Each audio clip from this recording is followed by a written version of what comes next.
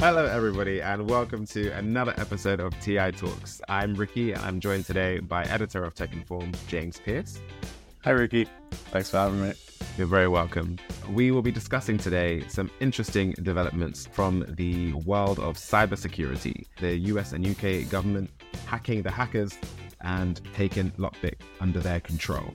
And later on in the episode, we will be joined by very experienced telecoms journalist and editor at Total Telecom, Harry Baldock, who will be here to discuss everything MWC and what we should all be looking out for at this year's conference. But first, James, do you want to start us off with LockBit? Sure. So, as our listeners may or may not know, LockBit is a fairly well-known ransomware gang. Ransomware is essentially when hackers take control of enterprise systems, or it could be personal systems.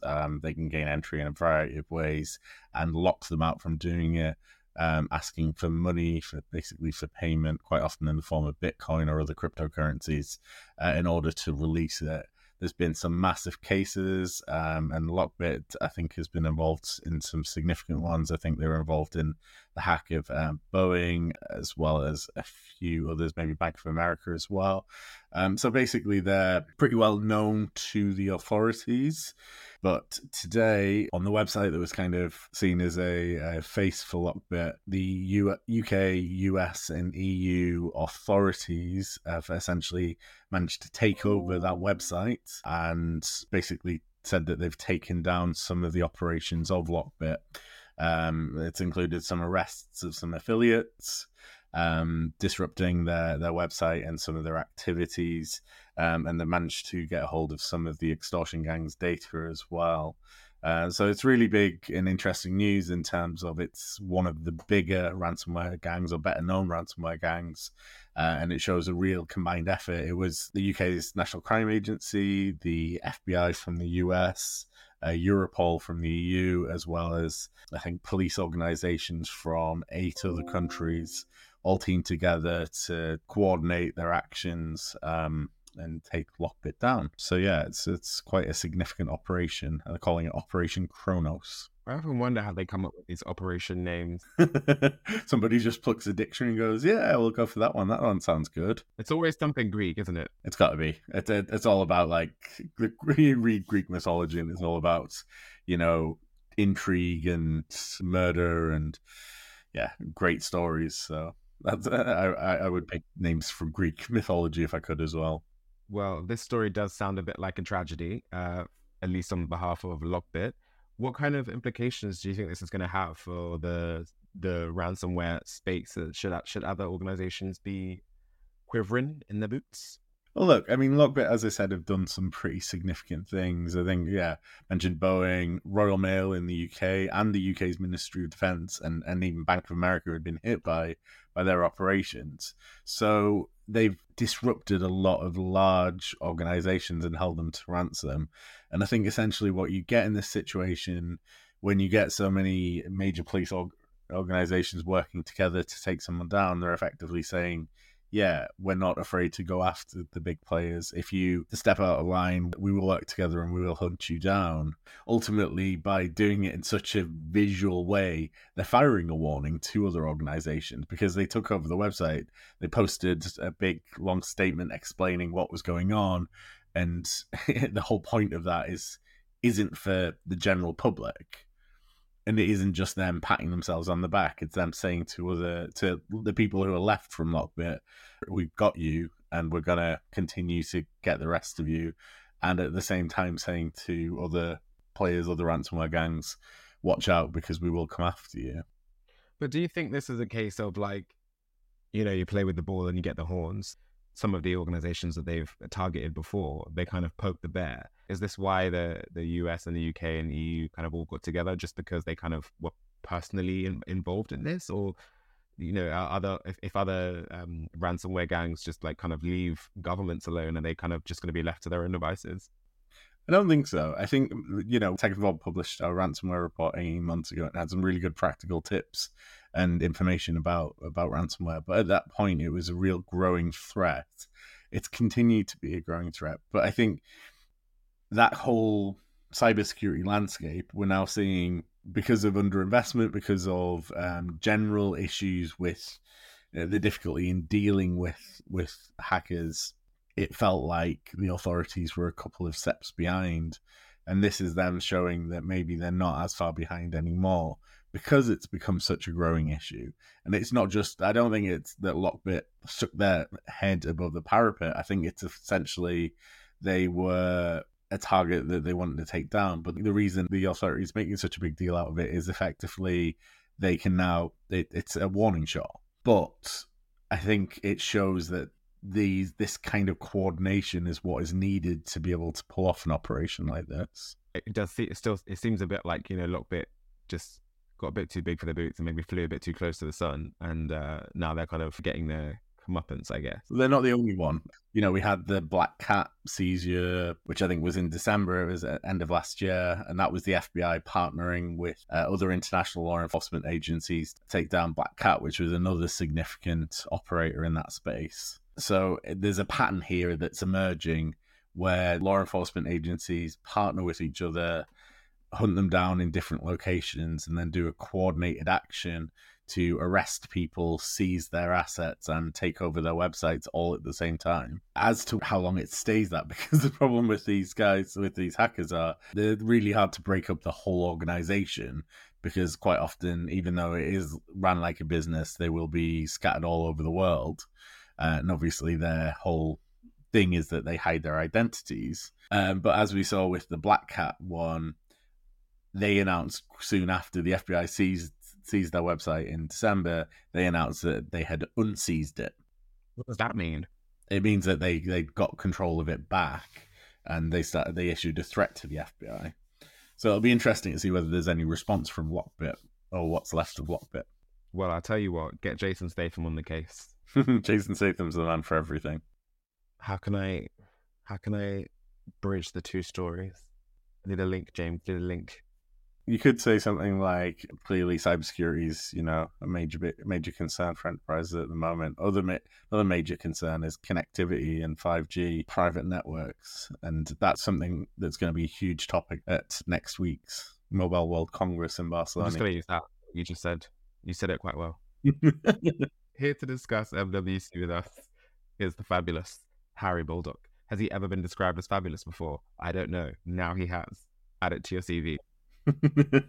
A very experienced telecoms journalist and the editor at Total Telecom, Harry Baldock, here to talk to us all about MWC. As a veteran MWC attendee, how many times have you been now, Harry? You know what? It's not actually been that many. I think it's only 4. I've been fairly interrupted by COVID, but yeah, it certainly feels like a veteran. It's always a very full-on experience. Well, that's 4 more times than I've been, so you win. Do you want to kick off the first round of questions? Yeah, sure. Thanks so much for joining, Harry. Really appreciate it. I suppose just to start, maybe you could run us through what you're expecting to see at this year's Congress in Barcelona. What do you think are going to be the big trends that everyone's going to be talking about over there? Yeah, I mean, it's always difficult to tell. I think this year is fairly easier than previous years because I think it's absolutely everywhere, which of course is AI, particularly Gen AI. For telcos, I think AI is something they've been doing for a long time, particularly kind of like deep within the network, and primarily it's just about automation and efficiency. But now with Gen AI, you're getting to the point where you can do some more kind of fun things with customer experience and kind of creating these kind of new use cases that they really didn't have access to before.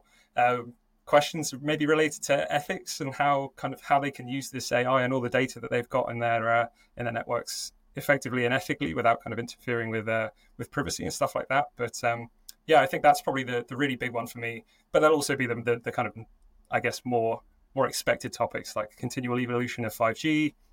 Is that 5.5G, 5G standalone? What does that mean for new use cases? Who wants these? Can the telcos actually monetize them effectively? Yeah, I think it's always a kind of a big challenge that kind of gets swept under the rug a little bit.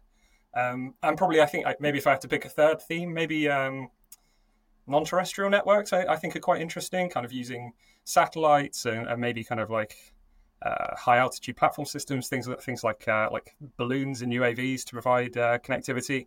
I think it's all really interesting. It's becoming increasingly more realistic that these solutions can actually be kind of incorporated into the normal mobile network. So you've got solutions for things like roaming, for disaster relief. Loads of cool applications like that I think were probably pie in the sky just a few years ago and now becoming fairly mainstream, especially with things like Starlink saying, oh, you'll soon be able to access the satellite mobile network using your normal smartphone, which would be a huge change. Whether it's cost effective, who knows? But maybe probably those three themes are probably the things that I'll be looking out for the most. Just on the AI topic, how much of a challenge does it pose to the network operators in terms of the kind of increased volume, the increased reliability that's needed to run AI systems, the compute that's going on in the background? Increasingly, if there's AI software running over their networks, it may remove the need for the operators apart from being a pipe as well. It's kind of, it could be a threat in that way as well. How concerned are they about it? I think it's a mixed bag. I think for most operators, they absolutely hate the idea that they are just a dumb pipe. I think for a few years now, we've been talking about this kind of transformation from being a pure telco to being a tech co. As far as AI specifically is concerned, I think there are kind of questions about how this impacts network usage, how it impacts network build. I don't think the telcos would probably tell you they're too scared of it at the moment. I think they're probably quite excited, and obviously from their perspective, they really want to be the ones pushing this. They want to be the ones on the cutting edge. I think it's a bit like years ago with the kind of the talk of the over the top players and people like Netflix and whatnot that kind of seem to have made all this money from the telcos networks. And obviously we have the fair share debate, which is a whole different topic. But I think there is that somewhat of a concern that could happen again, that if the telcos themselves don't get involved with AI really closely, whether that's partnering with people, making specific acquisitions, or even just kind of getting involved in projects and kind of the regulatory side of things, they could be missing out on a piece of the pie. So it'll be interesting to see at MWC how much they're involved in those discussions as opposed to just kind of being awed by by ChatGPT like the rest of us have been for the last year or two. Just on 5G, obviously, it's been, I wrote my first 5G story in like 2013 or something. So, it's been long in the pipeline, launched just before COVID, and then we saw it really come to life during COVID. But it still feels like there's a story there in terms of, you touched upon, we don't necessarily have standalone in a lot of places, and there's some real big challenges in terms of the kind of monetization of it as well. Where are we at with 5G in terms of that development, and how far is it time we start talking about 6G? Do you think that's going to come up at all, or are we still so much stuck in the kind of what's happening with 5G conversation? Yeah, I think it's a really kind of difficult topic, really. I think 5G, certainly for my money, hasn't delivered as much as we were promised, and I think part of that is the fact that we haven't had maybe the correct spectrum in a lot of countries, but also, without standalone 5G, the really kind of like exciting use cases like like XR and VR and things like that just kind of haven't materialized. And I think in a lot of those cases, like XR, part of the problem is the fact that the adjacent industries, so in this case, people making the headsets and things, haven't advanced at the same speed as the network. I think the operators would love it if suddenly we were all wearing these virtual reality goggles as we went on our commute on the train, but it's just not a feasible thing right now. And I think that's partly how we've ended up with this kind of pivot towards enterprises being the focus for 5G for so long, because that's where, in these kind of contained scenarios, people can really get to grips with what 5G can do. You can really convince someone who's running a factory just how useful a private 5G network is, and what this might mean for things like kind of real-time insights into what's going on the factory floor, or kind of automated driving, things like that. Whereas, for the average consumer, 5G is still very much just like, it's slightly faster than 4G, and half the time all it's really doing is draining my battery. So they don't particularly care about that, and they're certainly not overly thrilled about the prospect of paying for it. And I think as well, partly the discussions about 6G, which I think will certainly be there at MWC, are partially there and being made so exciting because of the fact that 5G is still kind of failing to deliver. Like it's quite, people are quite happy to look to the future and go, it doesn't really matter what 5G is doing, because look at this new shiny technology that's going to have all of these incredible use cases. And and don't get me wrong, as a telecoms journalist, that's really exciting. But I think the actual cycle of kind of transforming 5G and getting to the point where we're really ready for 6G, it's still a long way off. And I think even from a kind of standardizations perspective, it's still got a long way to go. Yes, I was just looking at the main themes on the MWC's website for the year, and one of them is manufacturing, and how 5G and IoT are going to revolutionize the way that production happens. So I guess that kind of leads into the question of what enterprises do you think that we're going to see, who should we be looking out for, and what the enterprise trends in telecoms at the moment might be. Certainly kind of like private networks for enterprise are still quite interesting, kind of enabling Industry 4.0 as it's called. It's definitely been a kind of a big theme, even since the kind of start of 5G. Really, the trouble is that it's often difficult for telcos to have these conversations with people that they've not really had too much of a relationship with. I think prior to this, if you worked in a factory, how many people, even probably on the kind of fairly technical side of what they do in a manufacturing plant, actually know who's providing their Wi-Fi, for example. Do they appreciate that things could be going way faster with 5G, and maybe they could reduce their energy consumption by a certain amount by making things more efficient. They could have smart robotics that are only really available when you have these much lower latency connections that at least the current iterations of Wi-Fi, maybe not the latter ones, can offer. So I think a lot of the real trouble over the past few years has been, I guess, finding a way to kind of showcase that 5G is really kind of necessary to make a big change to your business.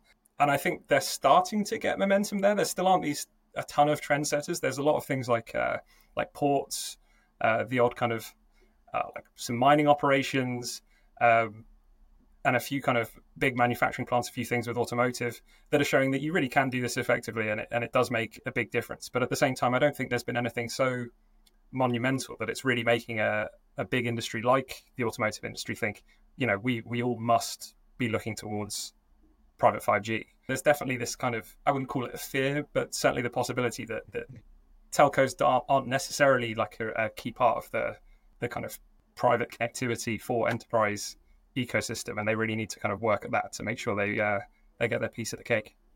Is there anything that's really exciting you about this year's MWC, other than the end, obviously? Yeah. I don't know, really. I think MWC is always a weird one where you go half expecting to be really proactive and go and have the conversations you want, but I also try and factor in time to kind of be reactive and see what the kind of temperature is for various different topics, and kind of try and meet the more exciting people talking about niche things that maybe you don't get a chance to cover quite so often. So, but there's quite a lot of smaller things like the non-terrestrial network stuff that I'm kind of just keen to go around and have a chat with various people and kind of see where they're at with it, where they think, what do they think the timeline looks like for some of this stuff to become real and tangible and kind of useful, I guess, and they're making money for people. If you'll forgive me a pun, it feels like the non-terrestrial network stuff has been floating around for quite a long time. Very good. Yeah, that's not the worst one I've done. Don't encourage them. What advice do you have for somebody like me who has never been to MWC before? I mean, the classic is obviously wear comfortable shoes. Another thing that everyone says is to factor in travel time between the halls, which obviously is a big distance that tends to be pretty packed. So can actually take you probably 15 minutes to get from one side to the other. So be careful when you're booking in the meetings if they're opposite sides, then you need to factor that in. But I think even beyond that, I would say it's quite easy with MWC there's so much going on, there's so many people you could meet. It's quite easy to get a bit lost in terms of who should I see, what should I do, what topics should I focus on. Even when we're discussing it now, it's still not clear to me, having looked at all these things for a month or so, what I should really go and do. And the reality is you can't do it all.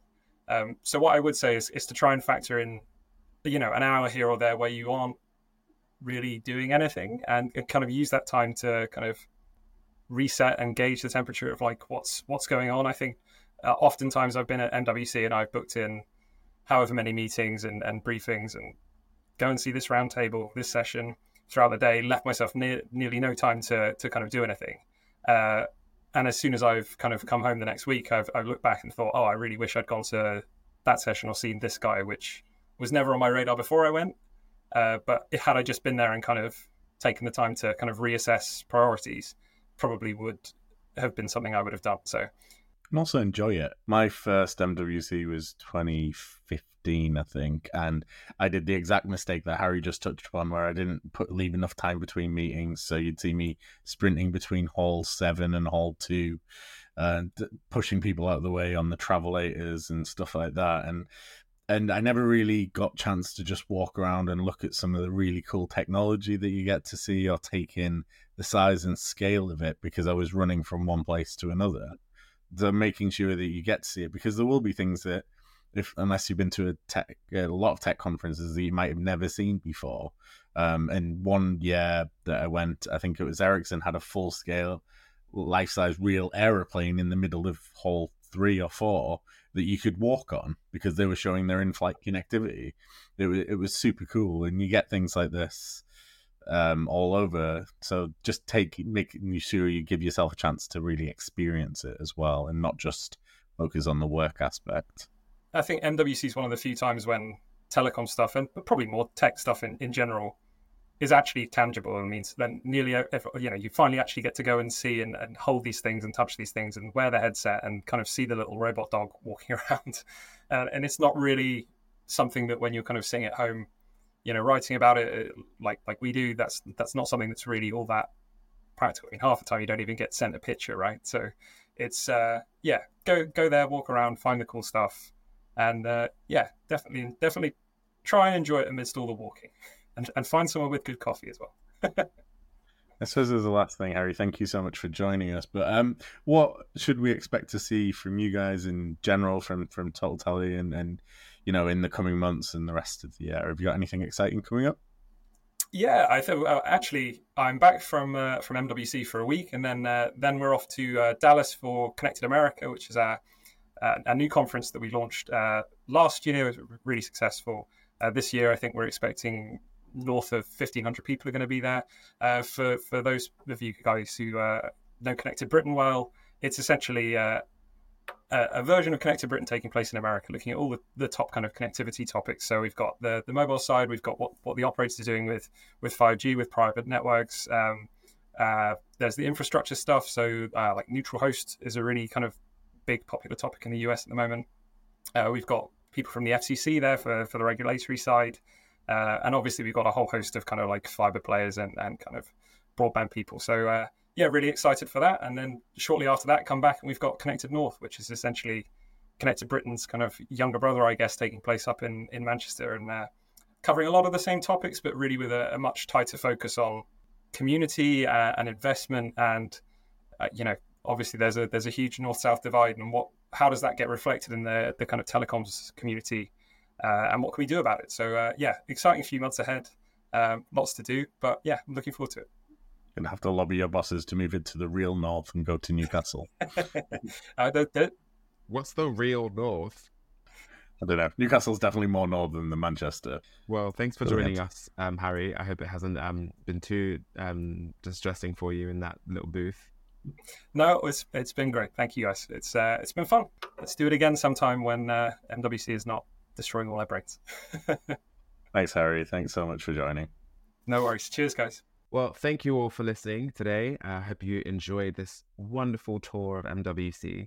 And we'll be sure to catch up with you once I'm back, and you'll have all the fantastic stories to read. James, do you have anything to add? I just hope you have a really good time in Barcelona. I will be experiencing extreme FOMO for not going for the first time in a few years, but also about time somebody else had to suffer the joys of the Fira. So I'm sure you'll have a great time, and there'll be loads of interesting stuff to cover on Tech Informed in the aftermath. Well, that's all we have time for today. So until next time, stay informed.